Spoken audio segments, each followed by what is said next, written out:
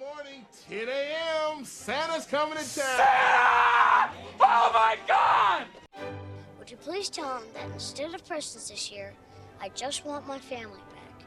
Rudolph, with your nose so bright, won't you guide my sleigh tonight? It must be magic.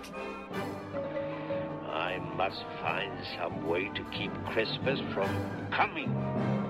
Nobody's walking out on this fun, old-fashioned family Christmas. Isn't there anyone who knows what Christmas is all about? Sure, Charlie Brown. I can tell you what Christmas is all about. The best way to spread Christmas cheer is singing loud for all to hear.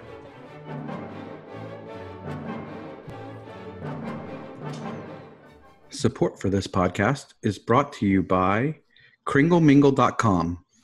Are you single and ready to kringle? Are you looking for Santa right? Well, we got an offer for you. Sign up at KringleMingle.com and use promo code TISTHEPOD and save 50% on your perfect match. Get ho happy this holiday season. Welcome to Tis the Podcast, the podcast that's determined to keep the Christmas spirit alive 365 days per year. I'm Anthony. I'm Julia. And I'm Tom. And before we dive right into our movie of the week, we're going to start on a somewhat more somber note and just address the natural disaster that's happening in Texas right now. We just want to let everyone there who's being affected by Hurricane Harvey know that you're in our thoughts and prayers. And, it's hard to imagine what you guys are going through since it's the biggest storm that's happened since Katrina, I think. But it is actually projected to be the worst natural disaster in U.S. history. But, if there's one, not bright side, but like bright spot to these types of things, it's America has a tendency to come together and pull together and unite during times like these. And I don't expect it to be any different this time. So I'm hoping that Congress and the president pass a relief bill soon and, you're all taken care of really quickly. And in the show notes, we're going to put links where people can donate if you want to help the people being affected by the hurricane, and donate what you can. Even $1 helps. You two actually know people in Texas, right? So do you guys want to say anything? I grew up in Houston and went to high school, and all my primary school was there. So I have a lot of friends that still live there, and I've been in touch with a lot of them via Facebook. Thank goodness for social media, right? When something like this happens, and they've all at the most lost things, right? Their bodies are fine, their families are fine. And so I'm so thankful for that. And I'm always impressed by Houstonians. And this was just proof, beyond proof, that we got some good people down there in South Texas, and you can't beat them. About you, Tom? Yeah, Julie and I found out doing this podcast, we grew up just a few miles apart from each other before coming to Tulsa and meeting. My whole family on my mom's side is all in Houston and all in the path of Harvey, but thank God everybody has been kept safe, and we're continuing to pray for and do what we can to help those who have not been so fortunate. So as Anthony said, there's an opportunity to give. It's a way that those of us who are away from the devastation can do our part to help. Yep, most definitely. And also, it's a reminder as well, be grateful for every day you wake up healthy and safe in a warm bed with a roof over your head, because you never know how long any of that's going to last. Be thankful, be grateful, be generous. Embody the Christmas spirit year-round. Moving on to a little piece of housekeeping. I just wanted to apologize for the bad audio on my end during last week's episode. We didn't realize until after we finished recording how bad the quality was, and it was totally my fault. But I hope you still enjoyed it, and it won't happen again in the future. Now that that's out of the way, move on to a happier topic. Home Alone. Maybe a happier topic. I don't know what you guys think of the movie. But Julia, how about a plot synopsis? All right.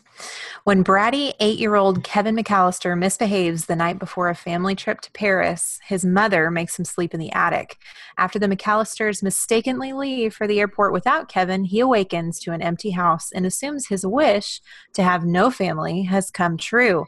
But his excitement sours when he realizes that 2 con men plan to rob the McAllister residence and that he's all alone and must protect the family home. So, Home Alone, what are your histories with this movie? Like, what did you think of it the first time you saw it and everything like that? Well, it came out in 1990, so I was 8, and I actually did see this in the movie theater and thought it was the coolest thing ever as an 8-year-old, right? Defending the home. And I will never forget, like, the one thing that sticks out when I think of Home Alone is that hand-drawn map he makes of his house and all the booby traps he's going to fill it with. And for some reason, I go back to that. So I loved this movie, and I still love this movie for different reasons now. But it appeals very, very much to an 8-year-old, I think. I did not see this in the movie theater. Macaulay Culkin's about a year older than I am. So when I did see it on VHS with my grandparents, it was really exciting to see a kid around my own age standing up and defending himself and seeing him go through all of the responsibilities that come along with being, quote unquote, the man of the house. I was a little envious. I thought it was cool. It was great to see some of the toys I had being weaponized against these awful villains. I loved it. And I still do, like Julia said, for different reasons. And we'll get into those as well. How about you, Anthony?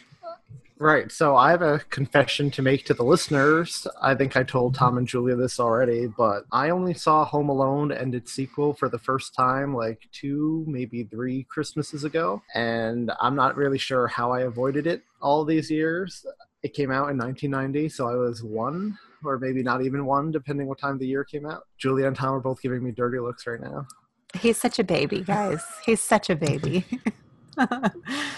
But yeah, my age, wasn't an excuse because I've seen a lot of older movies before Home Alone and older Christmas movies. For some reason, this one always escaped me. I'm not really sure why. I think maybe when I was a kid, I was into the more fantastical Christmas movies, like with Santa and reindeer, and this didn't really have any of it. But yeah, I caught it on ABC Family, now Freeform, 2 or 3 years ago, and I watched it back to back with its sequel, and I loved it. And I was so upset that I missed out on it all of these years. And I watched it multiple times that Christmas season, and now it's become staple holiday viewing for me. I just love the whole family message of the movie, and we'll get into it later, but I just like how Christmassy it feels, like the look of it and the sound of it. And it's really the perfect movie to watch around the holiday season. Yeah, I think that was lost on 8 and 9-year-olds. We were just excited to see somebody get hit in the head with a paint bucket. Exactly. Well, it's funny because, I just said I think it escaped me because it didn't have like the fantastical elements like Santa and the North Pole and everything, and it was grounded in reality for the most part, but it's still a pretty fantastical movie when you stop and think about it. That's where I want to start. Like, do you two think it's realistic at all, considering it's supposed to be, I don't know if it's supposed to be realistic, but it's supposed to be in our, it's not a fantasy. So, and like, I don't have kids, so like, do you think it's realistic to get halfway to Europe before realizing your kid is missing and not with you? I only have one kid. She's 18 months and never out of our sight. So no, that part's not. But I'm also a little bit, I find it funny. I enjoy watching it, but as with so many things in life, age brings cynicism. And every time I think of this movie, I'm reminded of the Family Guy episode, Christmas Guy, season 12, episode something, maybe 8. I should have looked that up. Sorry. They have this little just breakaway scene of Home Alone with competent robbers. And in it, have you guys seen that? No. I think I have because it sounds vaguely familiar, and I'm a Family Guy fan, but refresh my memory. And Kevin tries some silly antic, and one of the robbers just pulls out a gun and shoots him. So that's where I always end up. I'm like, can these robbers really be this dumb? But they play it off so convincingly. Yeah, it's completely separate from reality for me, especially, let's just start at the beginning. If my son ever called me dummy and talked to me the way Kevin talks to his mom at the beginning, pretty sure the attic would be the absolute last thing he would have to worry about. And I've got to defend, watching it. I've got to defend Kevin here. She was being a dummy. I mean, seriously, Buzz was tormenting this kid in front of everybody, and his uncle just his mean Frank. Uncle, just called him a jerk in front of the whole family. I'd kind of be pretty mad if I were the one getting punished. I can't imagine just sitting back and letting, a family member call my kid a dummy and one of the siblings tormenting eating the other one's pizza and then mocking them over it. And when the kid gets mad, blaming it on that kid. I don't know. But we're supposed to feel bad for him, right? We're supposed to be endeared to this down and out. He's downtrodden from the get-go. Right. Because he really does get less sassy as the movie goes on. So, it's just to magnify how he changes. But, I listen to it now and my skin crawls because I think about if any kid ever talked to me that way. Oh, my gosh. All of them, though. Like you said, Buzz. I mean, it's a sea of misbehaved children. Well, it's funny because my brother-in-law was once left at a Canadian Tire, and my parents-in-law got all the way home before realizing they left him. Oh. And so they turned around to go back and get him, and he was just in the toy aisle and didn't realize they had gone. So it was probably about 30 to 40 minutes, but he was there. I think he was around 8 or 9. So it can happen. I don't know if they could get all the way to Europe without realizing it, but yeah, I don't think this movie could happen nowadays either. Just with modern technology like cell phones, he would just text her and be like, "Mom, I'm home," and they would never get on the flight just running through like that with all the updated security. And right. So that's a cynic in me. Like, this movie is completely outdated now, but I think it's a nice little snapshot in time of like a simpler time. Mm-hmm. And I appreciate that about it. Absolutely. Mm-hmm. Yep. And I think like it speaks to Chris Columbus's talent to find a new world. Oh, sorry. To find a new world. Bad pun, sorry. Or bad reference, sorry. No, but I think it speaks to the fact that he was able to take such an outlandish concept and kind of like make you buy into it for an hour and a half. And I think that speaks to his talent as a filmmaker. And he's just a legend in general when you look at his filmography. Like, he wrote The Goonies and Gremlin and Young Sherlock, and he directed Mrs. Doubtfire and Adventures in Babysitting and the first few Harry Potter films. And he's awesome. And produced Prisoner of Azkaban, right? Yeah, I think he was technically a producer for all 8. Oh, okay. I just know he was involved in my favorite, so. What? Yes, me too. Prisoner. Well, we're eventually doing the Harry Potter Christmas movie. It's Christmas scene, so we will discuss it then. God, those are amazing. Those are some of the most amazing. Okay.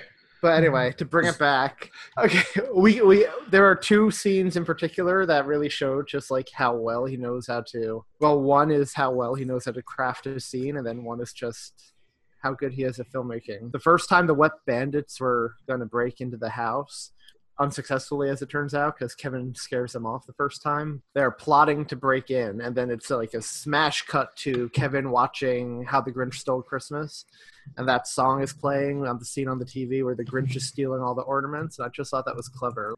The real bandits are going to break into the house and essentially steal Christmas from Kevin, and he's watching it on TV. So I thought that was good editing on his part. Mm-hmm. But then the second thing, if you notice at the beginning of the movie, he's always shooting Kevin from above to make Kevin look small and tiny and helpless. And then by the time you get to the end, when he's making his stand, they're shooting him from below to make him seem like tall and confident and strong. And I thought that was a really cool filmmaking choice. Now, Christopher Columbus directed the movie, but we have to remember it was written and produced by John Hughes, in and of himself is another amazing film legend. Yes, he is. They worked together on Uncle Buck, right? Yep.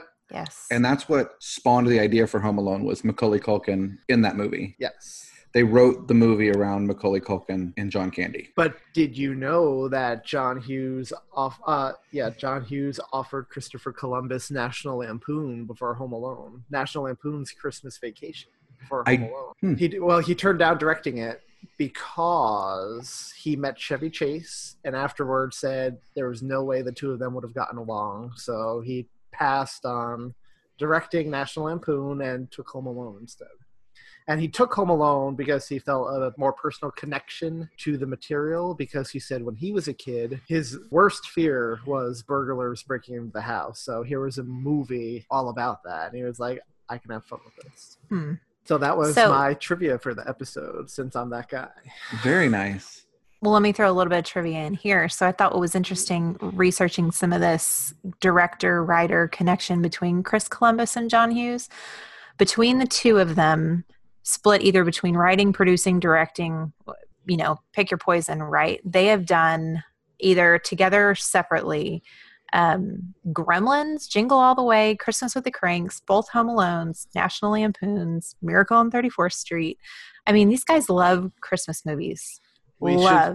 Christmas movies. If either of you are listening to if Christopher Columbus is listening to this podcast, you're welcome to come on anytime you want.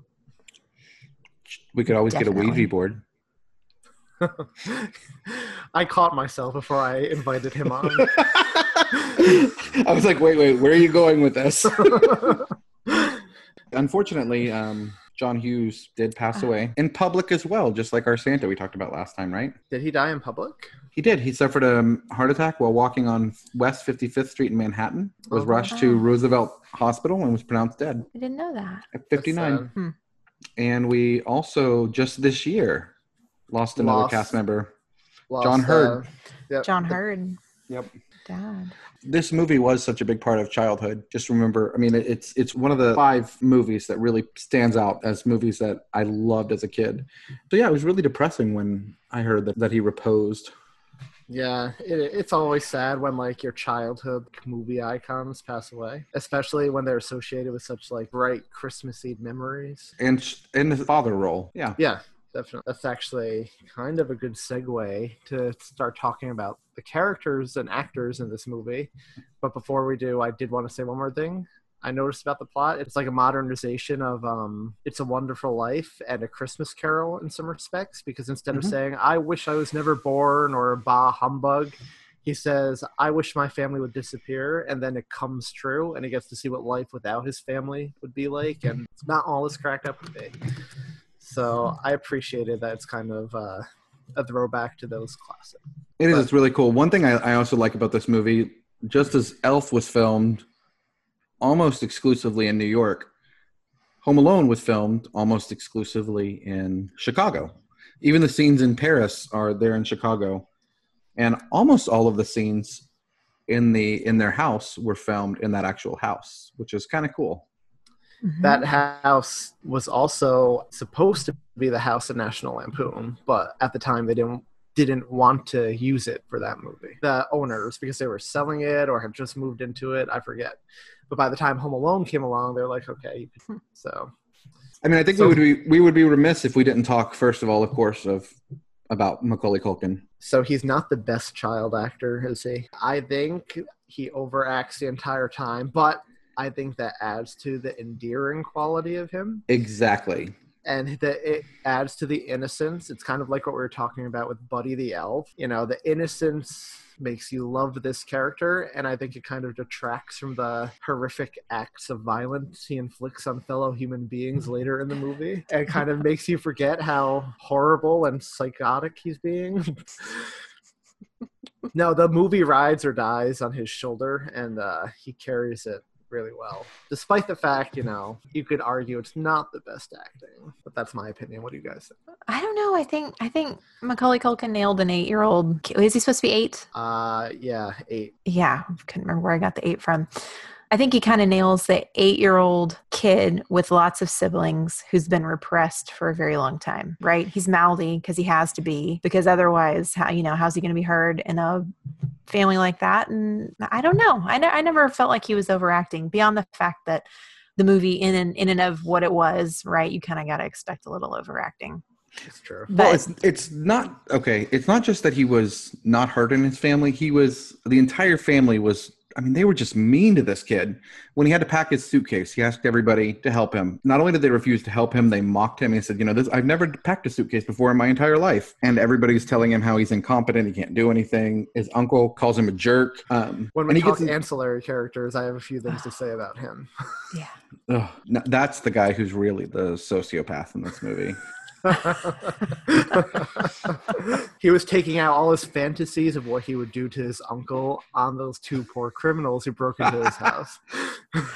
Doesn't that completely change the movie into a redemption story?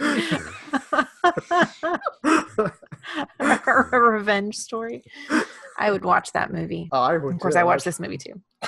But I'm sorry, Tom. What were you saying? He's not repressed. His uncle. Oh no, I was just saying he wasn't. It's not that because you said his voice isn't heard. I think it goes further than just not being heard. The kid is marginalized and insulted and belittled through this entire time. They say you can't do anything for yourself. So in and of itself, the fact that he gets left and gets to protect the house and keep everything in order, kind of gives him some props. We see Buzz at the end. He's the first time he's nice to Kevin in the entire movie. He's like congratulating him for not burning down the house, which I guess they had kind of expected. I thought he did a pretty good job with it. He's an 8-year-old. Well, I mean, I'm not like I don't want to sound like I was like making You hate kids, we get it. I'm just going to stress again that the overacting added to it for me. Right, so I right. think it worked. I don't think it would He was have. good. I don't think it would have worked well if they had like a young Abigail Breslin who is taking the role really seriously. Right. He was a good fit for the movie, and each of the subsequent actors in the next. Well, he was the second one, but so in the next three movies, they all overacted as well, and it worked. I mean, this movie was number one for how long? Subtle. It's not a subtle movie.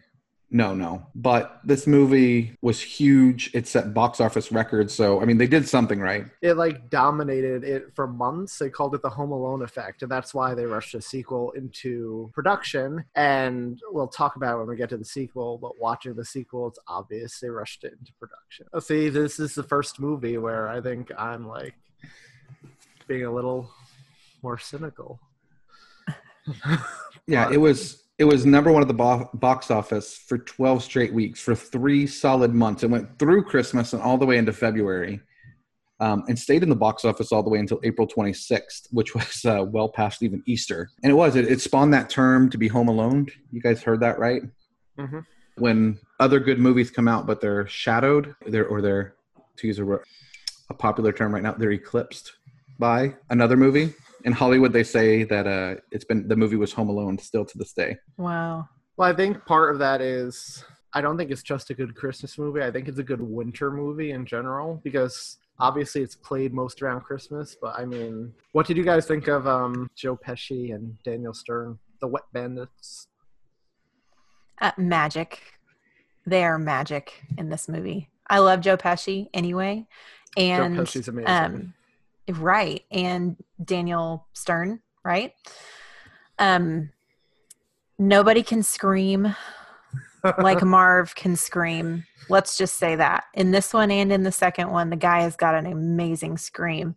And both of them, their expressions are just, they're bigger than life. They're almost cartoonish, which I read is by design, right? So both of them did not think this movie would be very successful, so they overacted it and just kind of messed around, and it ended up working pretty well.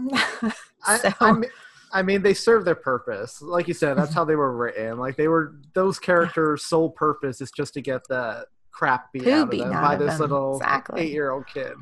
Mm-hmm. Joe Pesci wasn't the first choice for that role, though. No, he wasn't. Robert De Niro was.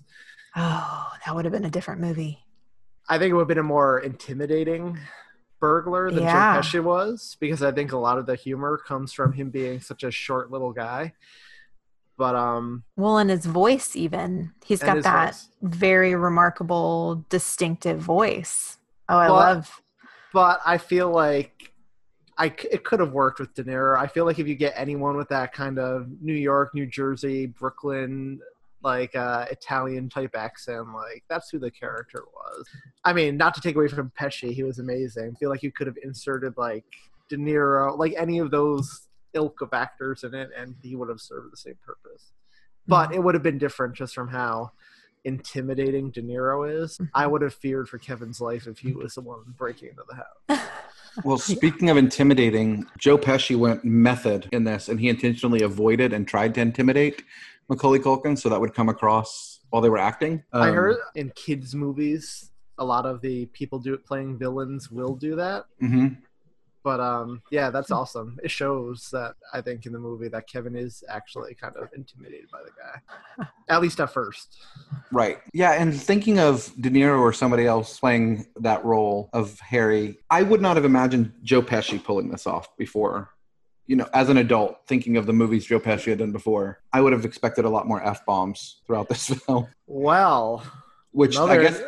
Another interesting bit of trivia, when Pesci was shooting his scenes, he kept dropping F-bombs and other swear words, and Chris Columbus had to keep stopping in the middle of a scene and saying, this is a family film, you have to tone it down a little bit. But he actually did scar Macaulay Culkin's finger when he bit down on him. So I saw that. He's a scary guy. Is this Joe Pesci's only Christmas movie, do you guys know? I would bet it is, but nothing surprises me anymore. Daniel Stern, it is not. He was in A Christmas Story 2. Oh. Which I have not seen. We need to add it to the list. I found it while I was researching this movie. If this podcast goes on long enough, I'm sure we're going to cover all those horrible sequels to all these Christmas films. Which hopefully the podcast does go on long enough. You know, they were fun. They had great chemistry together. Daniel Stern just played such a good buffoon. Subordinate. Yeah, well, he was a good buffoon, but next to Joe Pesci, he was definitely able to let Joe Pesci take that dominant role in their dynamic. I think one of you, I think it was Julia, just mentioned nobody screams like he screams. Try putting a spider on me or most people afraid of spiders, and he may have a challenger. Yeah, speaking of that spider, I kind of felt bad for it. It was kind of beat up the whole film too. The shelf collapsed on it, and then like Kevin kept using it as a weapon the whole time. But an effective weapon. Yeah, so props to the film for making me care about an animal I generally can't care about. So can we talk about Catherine O'Hara, because she's amazing. She is absolutely she carries the role of the mother so well throughout the whole film.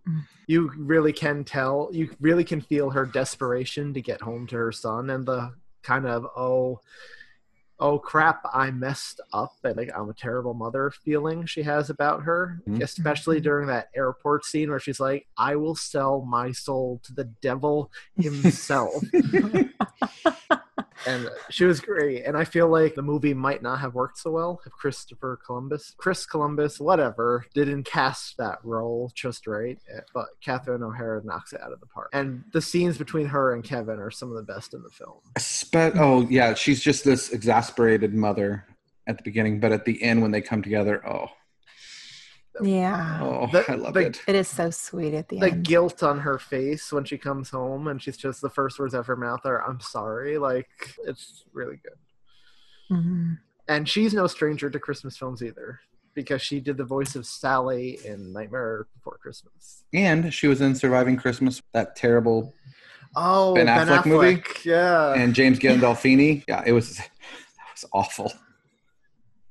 Also, if you're fans of her, I don't know, she's on this not a new show, it's on season 3 or 4 now, but it's a Canadian show called Schitt's Creek, and it's SCHITTS, and she's married to Eugene Levy on the show, and they were basically billionaires with teenage kids who basically get all their money taken away from them, and they're forced to move to this backwoods town into a motel in the deep south because it's the only asset they have, because they bought it as a joke when they were rich because of the name to insult somebody with. So they're like, they're these horrible rich people now, like reduced to nothing, and her and Eugene Levy are hilarious in it. So I highly recommend that show.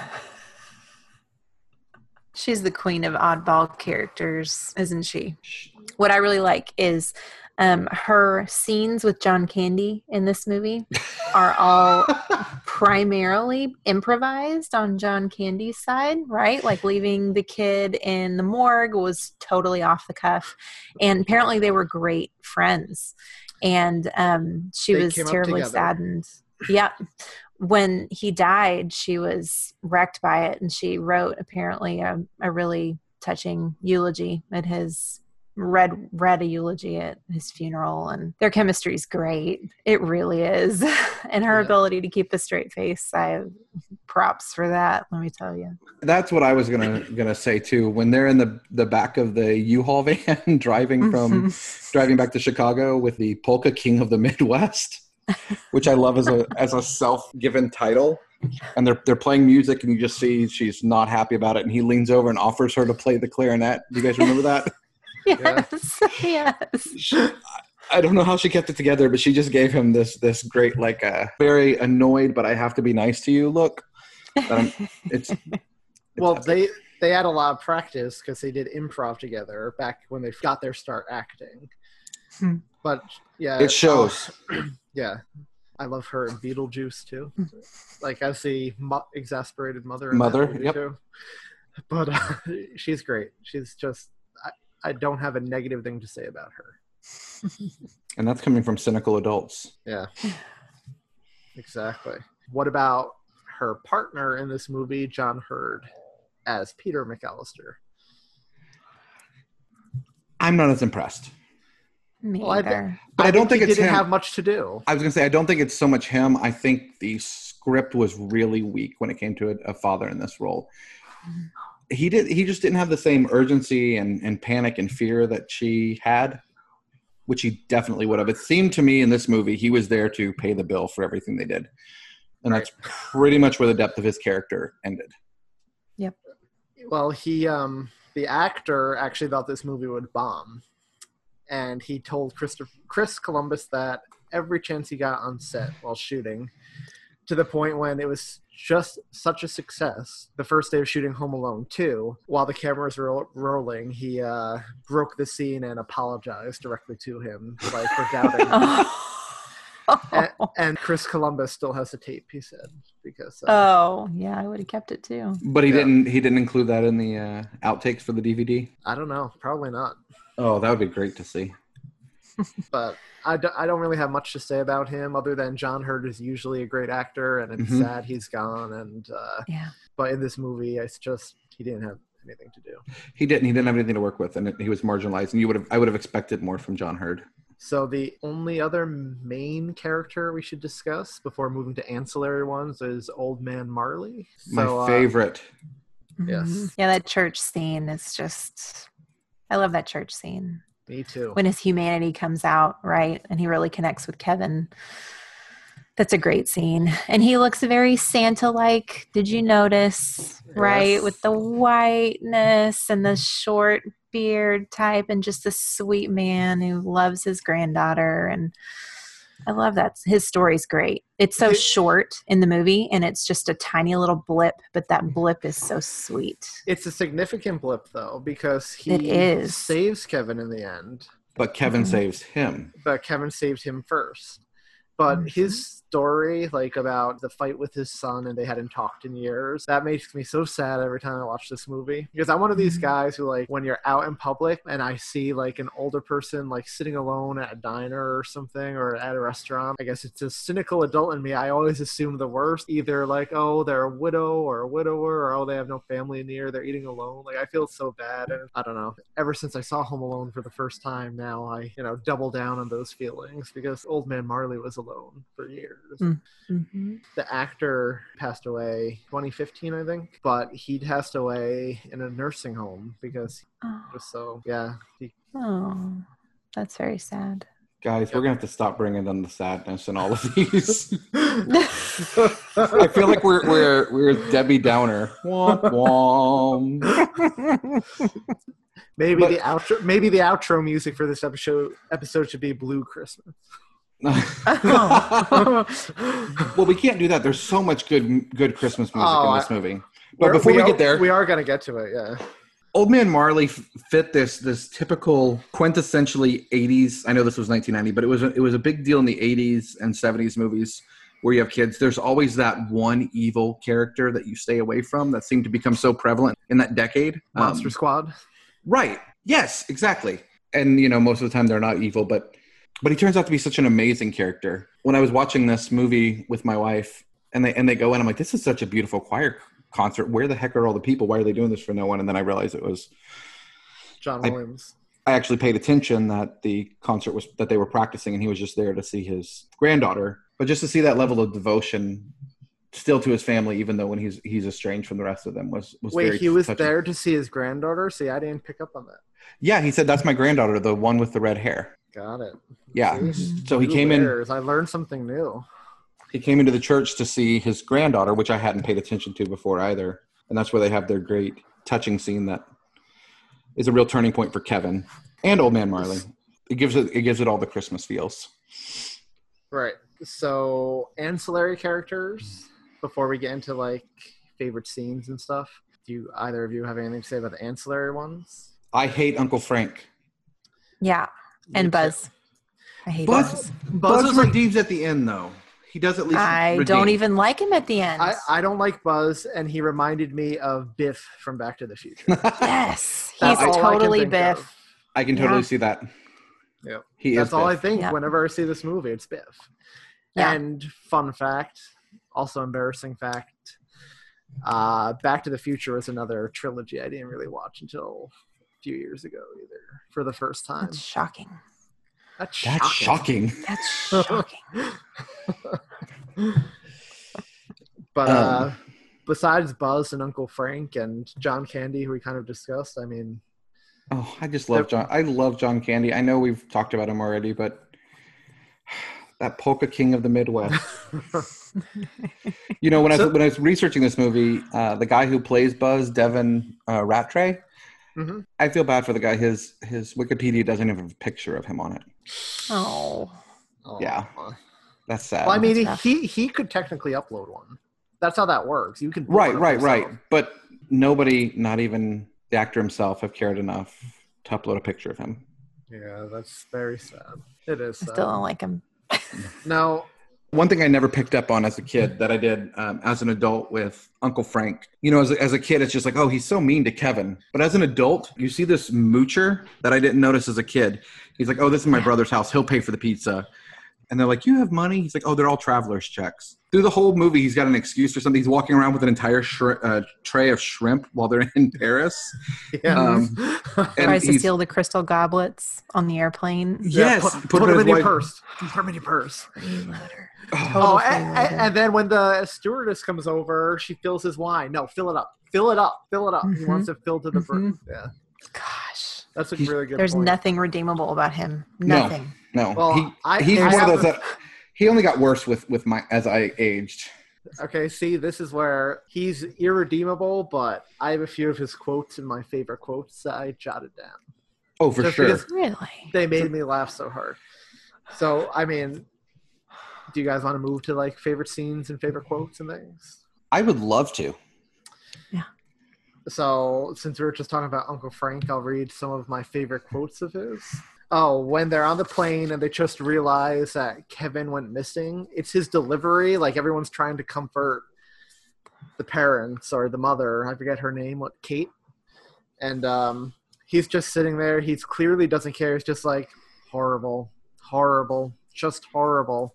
And then later on in Paris, he's like, well, if it makes you feel any better, I forgot my reading glasses at home. And that just really makes me laugh every time I see it because he's such a jerk. And it's such a jerk. And it's really funny. And I think the most iconic quote from this movie is "Keep the change, you filthy animal." On the the movie, which is not actually a real movie. Chris Columbus just shot scenes for that black and white movie, but every time I hear that quote too, it just reminds me of Christmas, which is weird because it has nothing to do with Christmas. But I know I looked for that years ago when I found out that Chris Columbus made scenes for a fake movie, Angels with Filthy Souls. That title, it's great. And Kevin has some pretty funny lines too. Like when he's going through Buzz's stuff, he finds like $3 and he's so excited. He's like, Buzz's life saving. And then he finds his Playboy and he's like, no clothes on anybody, sickening. And then he just throws it over his shoulder in disgust. But he does have some great, I liked it when he and Old Man Marley are in the church. And Marley tells him I sent him a check. And he said, I wish my grandparents did that.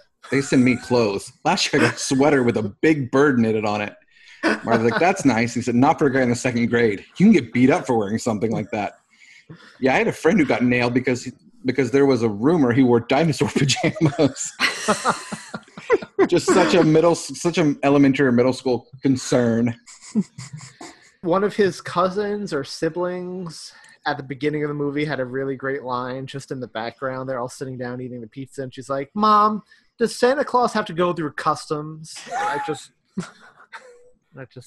like that line. And when he realizes his family is gone, Kevin's immediate reaction is glee. He's like, "I made my family disappear." So, which is that's the wish he had the night before that he told his mom. But I loved right before that when he's getting mad. He's like, "This house is so full of people, it makes me sick. When I grow up and get married, I'm living alone. Do you hear me? I'm living alone. I'm living alone." I'm gonna start anytime my wife and I have a disagreement. That's gonna be my go-to line from now on. And when that goes. when his mom is marching him up to the attic the night before, and she's like, "Say goodnight, Kevin," and he's sarcastically like, "Good night, Kevin." So funny. Again, such an 8th grade thing to do. Yeah. Mm-hmm. But what about you, Julia? How about some of your favorite lines? Oh man, my favorite one is when Kevin's on the bike handles and he's ziplining over to the playhouse, right, to get away from the wet bandits. And they finally get up there and they're looking at the zip line, and Marv goes, "Did he commit suicide?" He's like, "Idiot." No. That's my favorite. And apparently that was total improv, that line. He threw it in there. And again, I'm so surprised that Joe Pesci didn't start laughing. But I mean, you give me any of Marv's lines and they're my favorite lines in the movie, because I have an unhealthy attraction to his character in this movie. He cracks me up. I don't know what it is. It's everything. But I laugh disproportionately much to what I should laugh to his lines. So Santa don't visit funeral homes, little buddy. That's right. I'm totally It's his crazy eyes too. I hadn't remembered that line at all. He said it when I was watching it this week, and I cracked up. I'm making a Christmas card and putting that on it. Joe Pesci has a pretty great line too when they realize there's only Kevin home alone. "We're getting conned by a kindergartner." So speaking of that zip line that Kevin created, when I was a kid, that totally inspired me to make a zip line to my treehouse. Did it work out? Oh, it would be such a cool story if that were true. I would feel so much cooler if I really did that. So that treehouse. Okay, random fact. That treehouse was not there. They built it for the movie and sadly tore it down when they left. Oh. If I was the owner of the house, I would have been like, "Can I pay to keep that?" Me too. Yeah. But besides favorite quotes, what are some of your favorite scenes? I like the ones where the bandits get hurt. The ones they would never survive in real life. Well, first of all, I'm impressed. These people are totally well off. Did you guys notice their door handle has their initial on it? Mm-hmm. Wow. I mean, that's some money. That is some money right there. Mine does not have my initial on it, but now I want to have it in case anybody tries to break in. I can, brand them as my own. Well, I mean, even if they didn't have the initial on the doorknob, look at that house. Accurate. You know what? It only sold for $1.5 million last time. That's shocking. So I'm going to read it. That's shocking. That's shocking. So speaking of that, I loved watching the bandits get beat up, but I'm going to read a little clip if you guys are okay from an article I found. Go for it. While I was reading up, it said BB gun shots to the forehead and groin, a steaming hot iron and a can of paint to the face, a flaming blowtorch to the scalp. The wet bandits endure an awful lot of violence at the hands of a single 8-year-old, so much so that neither of them should have been walking, let alone conscious, by the end of the night. In 2012, Dr. Ryan St. Clair diagnosed the likely outcomes of their injuries. While a read-through of the entire article is well worth your time, here are a few highlights. The iron should have caused a blowout fracture, leading to a serious disfigurement and debilitating double vision if not repaired properly. And the blowtorch, according to Dr. St. Clair, the skin and bone tissue on Harry's skull will be so damaged and rotted that his skull bone is essentially dying and will likely require a transplant. So Christopher Columbus didn't play this one very true to reality. Well, I can't wait I hope you can find a quote when we do the second one, because I want to hear what they have to say when Kevin's dropping bricks from 8 floors up on top of their heads. That's my favorite part of that whole movie, are the bricks. Me too. But the other thing that made the scenes that I loved so endearing to me were the toys he used, because those were like the toys I had. Especially, I love the micro machines, and those came up more than once. He gets in trouble at the beginning for having his micro machines out, and then later they recall and the bandits follow them.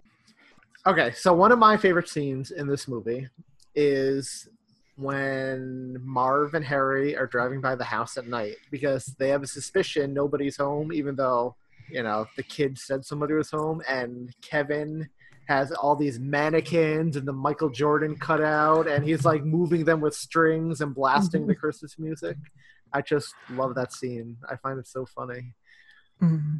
And Marv and Harry just so confused. They're supposed to be away. They were going to Paris. They look so confused then too. Yeah. I love Harry's face. He's like, what?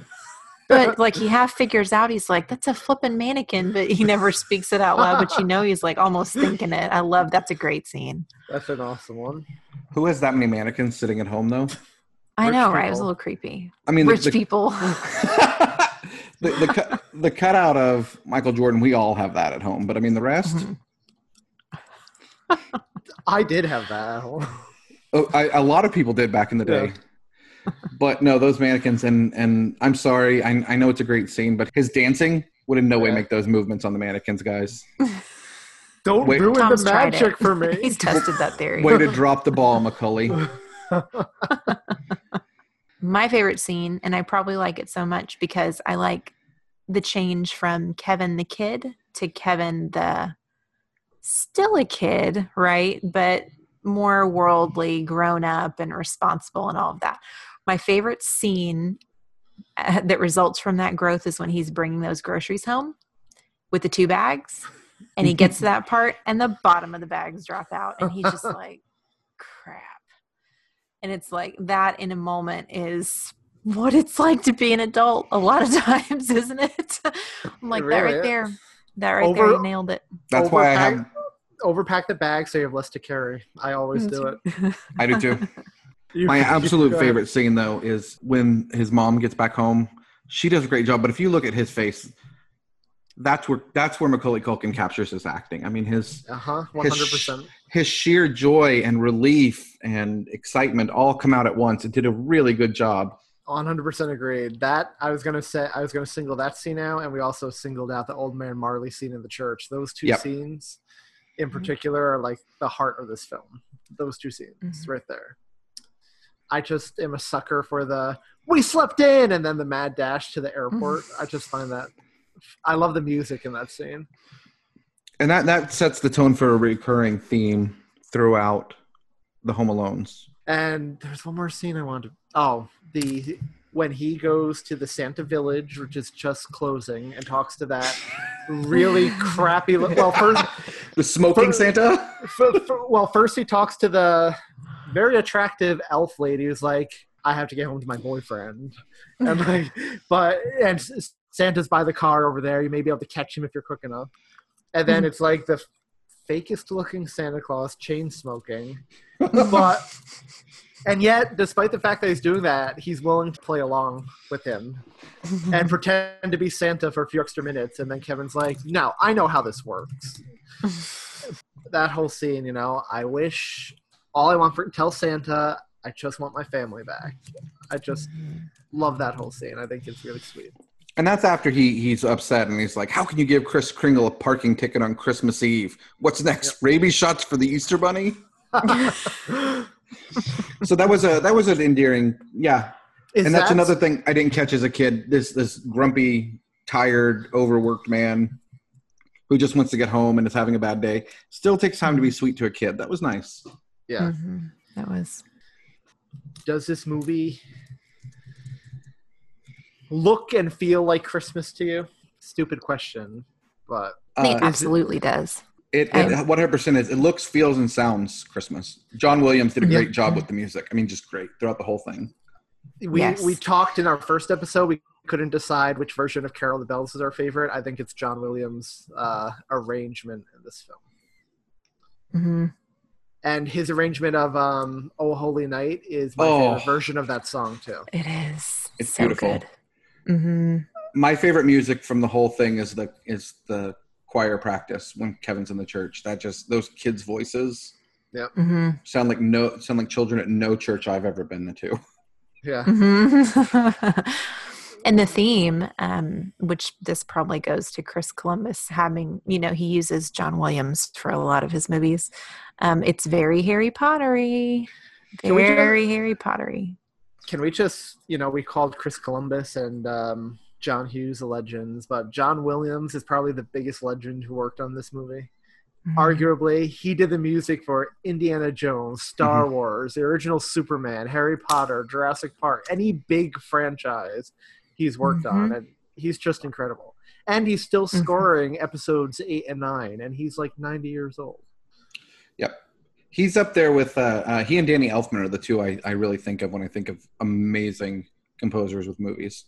Me too. Mm-hmm. And I'm so happy Danny Elfman's doing Justice League. I know. Way to go, DC. Way to go, Joss Whedon, because he made that decision. And that was all Joss Whedon? Zack Snyder was bringing back Junkie XL, but then when Zack Snyder left the production because of his daughter, Whedon fired Junkie XL and brought on Danny Elfman. Awesome. But the Home Alone theme song is going to be my ringtone here in the next few days after watching the movie. Oh, that's a good idea.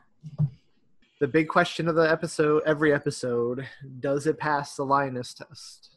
Multiple times. Yes. Yes. 100%. And I think, we've talked about the scenes in detail, but it's the church scene, the Santa scene, and the scene with his mom at the end. Mm-hmm. And the scene with Old Man Marley with his family. Yes, 100%. We see multiple times. The whole ending, yeah. Yep. So it has everything you could want in that feel-good Linus moment, It's family, and it's great. If you disagree, you're wrong.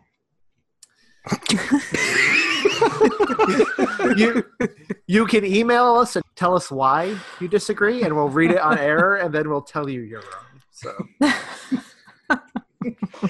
we're really trying to encourage this listener engagement. Right. Any final thoughts before we move on the movie in general? Oh, we have to rank it. Where would you rank it? We do have to rank it compared to Elf. I'm voting for number 2. I am too. I'm voting for number 2. This ranking is going to be a lot less exciting until we get a few more movies under our belt. I'm glad we're doing this weekly so that will happen quickly. Yes, me too. I would not want to be at the end of a year and only have 12 movies ranked. Yeah. So now's the time we would normally read listener mail or iTunes reviews, but we still haven't gotten any yet. But instead of doing that, I'll read the results of the poll we asked on Twitter, just in case people didn't see we got the results in. Ugh. So on Twitter, we asked our listeners, in your mind, who was the best movie Santa Claus? And the choices were Ed Asner of Elf, Tim Allen of The Santa Claus, David Huddleston of Santa Claus the Movie, or Richard Attenborough of 1994's Miracle on 34th Street. And Tim Allen won with 40% of the vote. Ed Asner came in second with 30%. And surprisingly, David Huddleston edged out Richard Attenborough with 20%. So what do you guys think of that?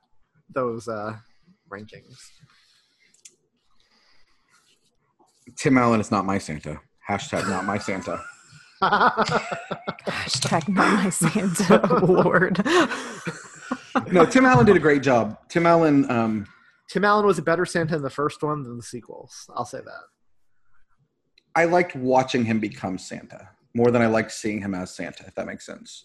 Yes. But I think, we'll talk more on that. But I think I stand by what I said in last episode, and that is that Ed Asner is the Santa to beat for me. Me too. And so far, nobody's done it. What do you think about the results, Julia? I like Richard Attenborough as Santa. So he's your favorite? I think he's my favorite. Yeah. I like Ed Asner a lot, but I think when I think of traditional Santa, right? The first face that pops in my mind is Richard's.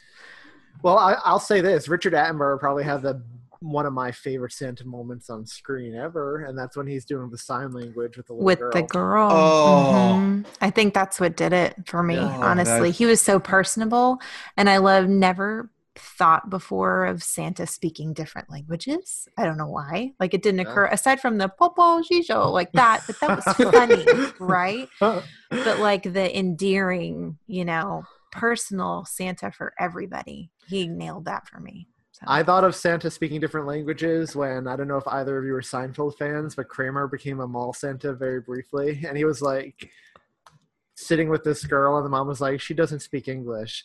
And he's like, oh, well, Santa speaks the language of anyone. A deutsche, doochie, doo. And like, he was just doing all this gibberish, and the mom hurried the girl away. Like, really funny. I will say about Richard Attenborough, he has an amazing Santa beard. He does, yes. Mm-hmm. The short kind of kempt beard. He would fit my fun game. I think would be fun to play. Santa or hipster, where you see different beards and you have to vote if it's Santa beard or a hipster beard. His could go either way, but it really, he looks like Santa. His suit in that movie was amazing, but we'll save that for another day. I think you need to trademark that game before any of our listeners do. That's amazing. So a get to know you question I have for you guys. Yes. I know, after you. Anthony, you are drinking a holiday drink right now, correct? What are you drinking? Yes, I am drinking a holiday beverage. I'm drinking Celestial Tea's sugar cookie flavor. So if you live by a Walmart or a Target, they have all their holiday drinks out already. So I picked up the sugar cookie flavor and the vanilla cranberry flavor. Yum. So while talking holiday drinks, what are your favorite holiday drinks, guys? My favorite, Starbucks hot chocolate. We kick off the season, and we love it. I'm going to second that, hands down. Yeah, it's the best hot chocolate out there, especially with a shot of peppermint in it. Oh, okay. Controversial opinion. I don't like peppermint. I can't stand candy canes. I don't. Really? Yeah.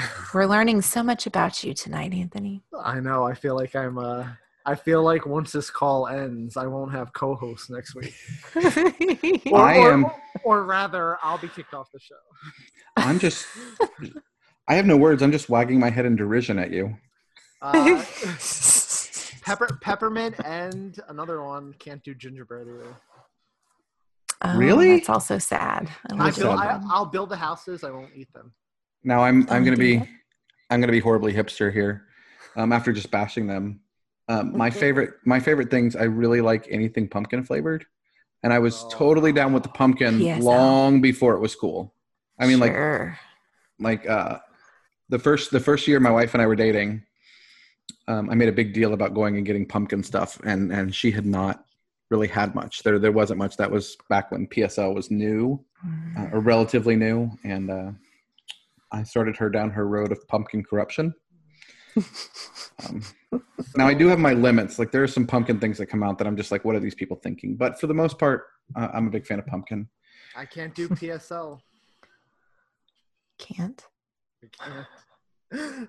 So when I go to, I have to go on a little Starbucks thing here. When I go to Starbucks, I get a vanilla latte, for the record, usually. When I go to Starbucks, I don't go there for coffee because it's not coffee. No matter what they want to call it, it's not coffee. I go there for a either warm or cold, uber sugary drink. And once I can admit that because I'm a coffee snob, but I do enjoy the sugary drinks that, I have a sip and I immediately have the diabetes. The PSL and the peppermint mocha. Ooh, I love that peppermint mocha. So it's good stuff. Anthony and I are just not having, we're just not sharing holiday drinks. Nope. We'll have to get our own. We'll have to order our own. No double straws for us. At least I agree with the Starbucks hot chocolate. Yeah. But Christmas mornings, because Starbucks is closed and I wake up like a child at 6 a.m. to open my gifts, I'll make my own hot chocolate. But hot chocolate's my Christmas drink of choice. Nice. It's a winner. Mine is I love a good apple cider. That's my go-to. I can agree with that. And speaking of being a child,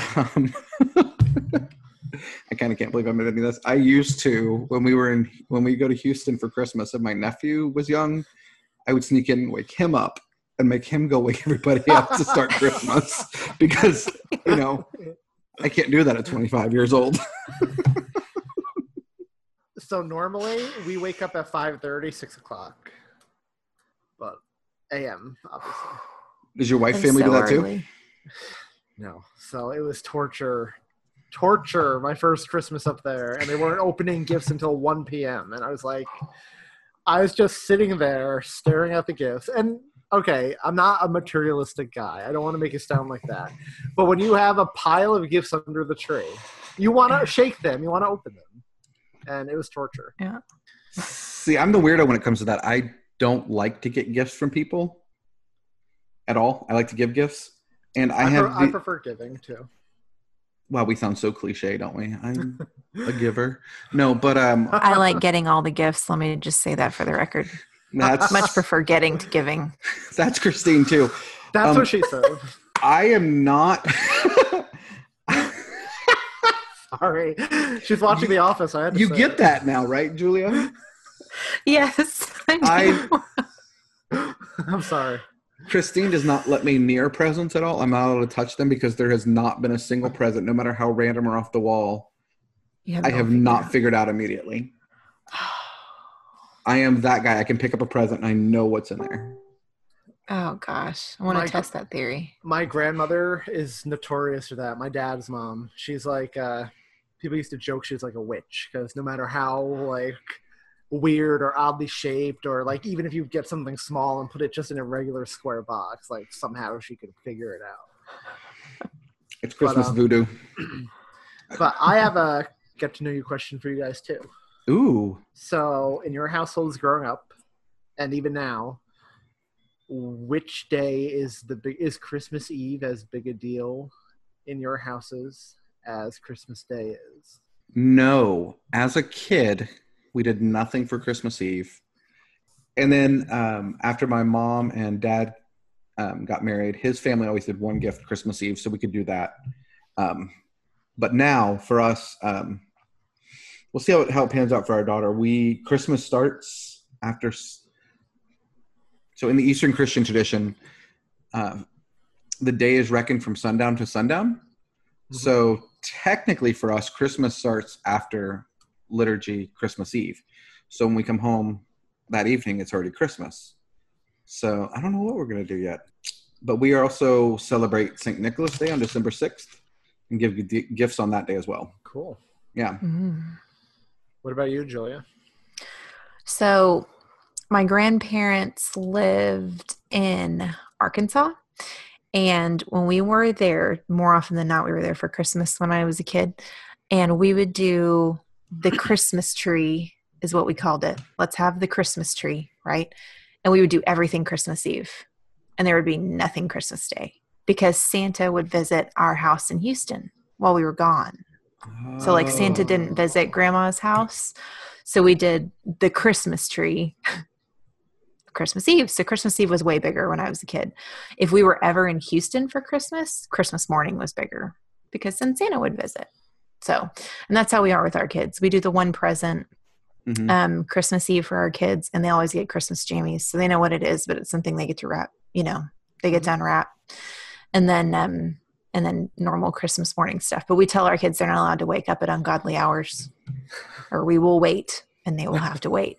So like 6:30 and after. I know you can look at me like I'm a terrible person, and that's totally fine. But we've told them we're not doing this 4:00 in the morning Christmas business because I want to enjoy it too. So your face just turned kind of green. Yeah, a little bit. I'm okay with that. Grinchy. I get a little extra sleep on Christmas mornings than most parents do, probably. We started the Christmas jammies last year for Ellie's first Christmas. How about you, Anthony? Yeah. So Christmas Eve was always as equally a big deal in my house growing up as Christmas Day. I think it's a very Italian thing because they do the Feast of the Seven Fishes and everything like that, which I personally don't like fish, so Is there really 7 fishes involved? It's a whole big feast. Like I don't know if they do it right by the book or whatever, but yeah, it's a whole big like feast, like fish and pasta and everything, like 7-course meal type thing. But yeah, so Christmas Eve is always just as big a deal. So we would split. Christmas Eve, my mom would have a party at their house for her side of the family. Then Christmas Day, we would go upstate to see Dad's side of the family. So, we'd get gifts from all of Mom's relatives on the night before Christmas, and then the next day, all Santa's presents, and then presents from Dad's relatives. And I'm just going to say it, I actually look forward to Christmas Eve more than Christmas Day, because I feel like Christmas Day is kind of like the end of a sugar rush when you come down. Like, Christmas is a lot of anticipation. So, like, once Christmas Day hits, by the end of the day, you're like, oh, it's over. And there's kind of like this depressing aspect to it at the end of the day, like right before you go to bed. So Christmas Eve is just like, wake up early, then in the morning, then the afternoon we'd go to Christmas Mass at the church. Yeah. And sometimes we'd catch the children doing the nativity pageant, which is always cute and fun. And so Christmas Eve is a huge deal in my house. It still is, and I love it. I love that too. Next week, I'm asking you guys about your stocking traditions, just so you know. Ooh. Okay. So how about you, listener? You want to let us know on the socials, on Twitter, Facebook, Instagram, how your family does it, but let us know on the website. What's your Christmas celebration look like? We'd love to share some of that next week on next week's podcast. Yeah. And like we said before, we really want to strike up conversations with you guys. We don't want it to all be one-sided. So definitely let us know your favorite holiday drink and, Christmas Eve and Christmas Day traditions. And please rate and review us on iTunes. Every review counts. I think once on iTunes, Google Play, or Stitcher. Yeah, I always forget Google Play and Stitcher, but they're just as important. So please rate and review and spread the word about our podcast to all of your friends and family, whether or not they like Christmas, because I think even if they just like movies, they might enjoy us, especially when we get into the non-traditional Christmas movies. Help us spread the word. So with that out of the way, it's time to announce next week's movie, which is Sarah Smith's 2011 film, Arthur Christmas. Yay. Our first animated film. I think Julia had the real yay, and I had the sarcastic one. That was a real yay. I'm looking forward to a movie that we disagree on, and also I'm looking forward to talking about an animated film. Yes, It should be fun. So make sure you do your homework and watch that movie before next week's show. And after you watch it, again, write us and let us know what you think of Arthur Christmas, because after we discuss it next week, we'd love to read some of your thoughts on the film. So until next time, have a great week. Only 112 days till Christmas. Bye, guys.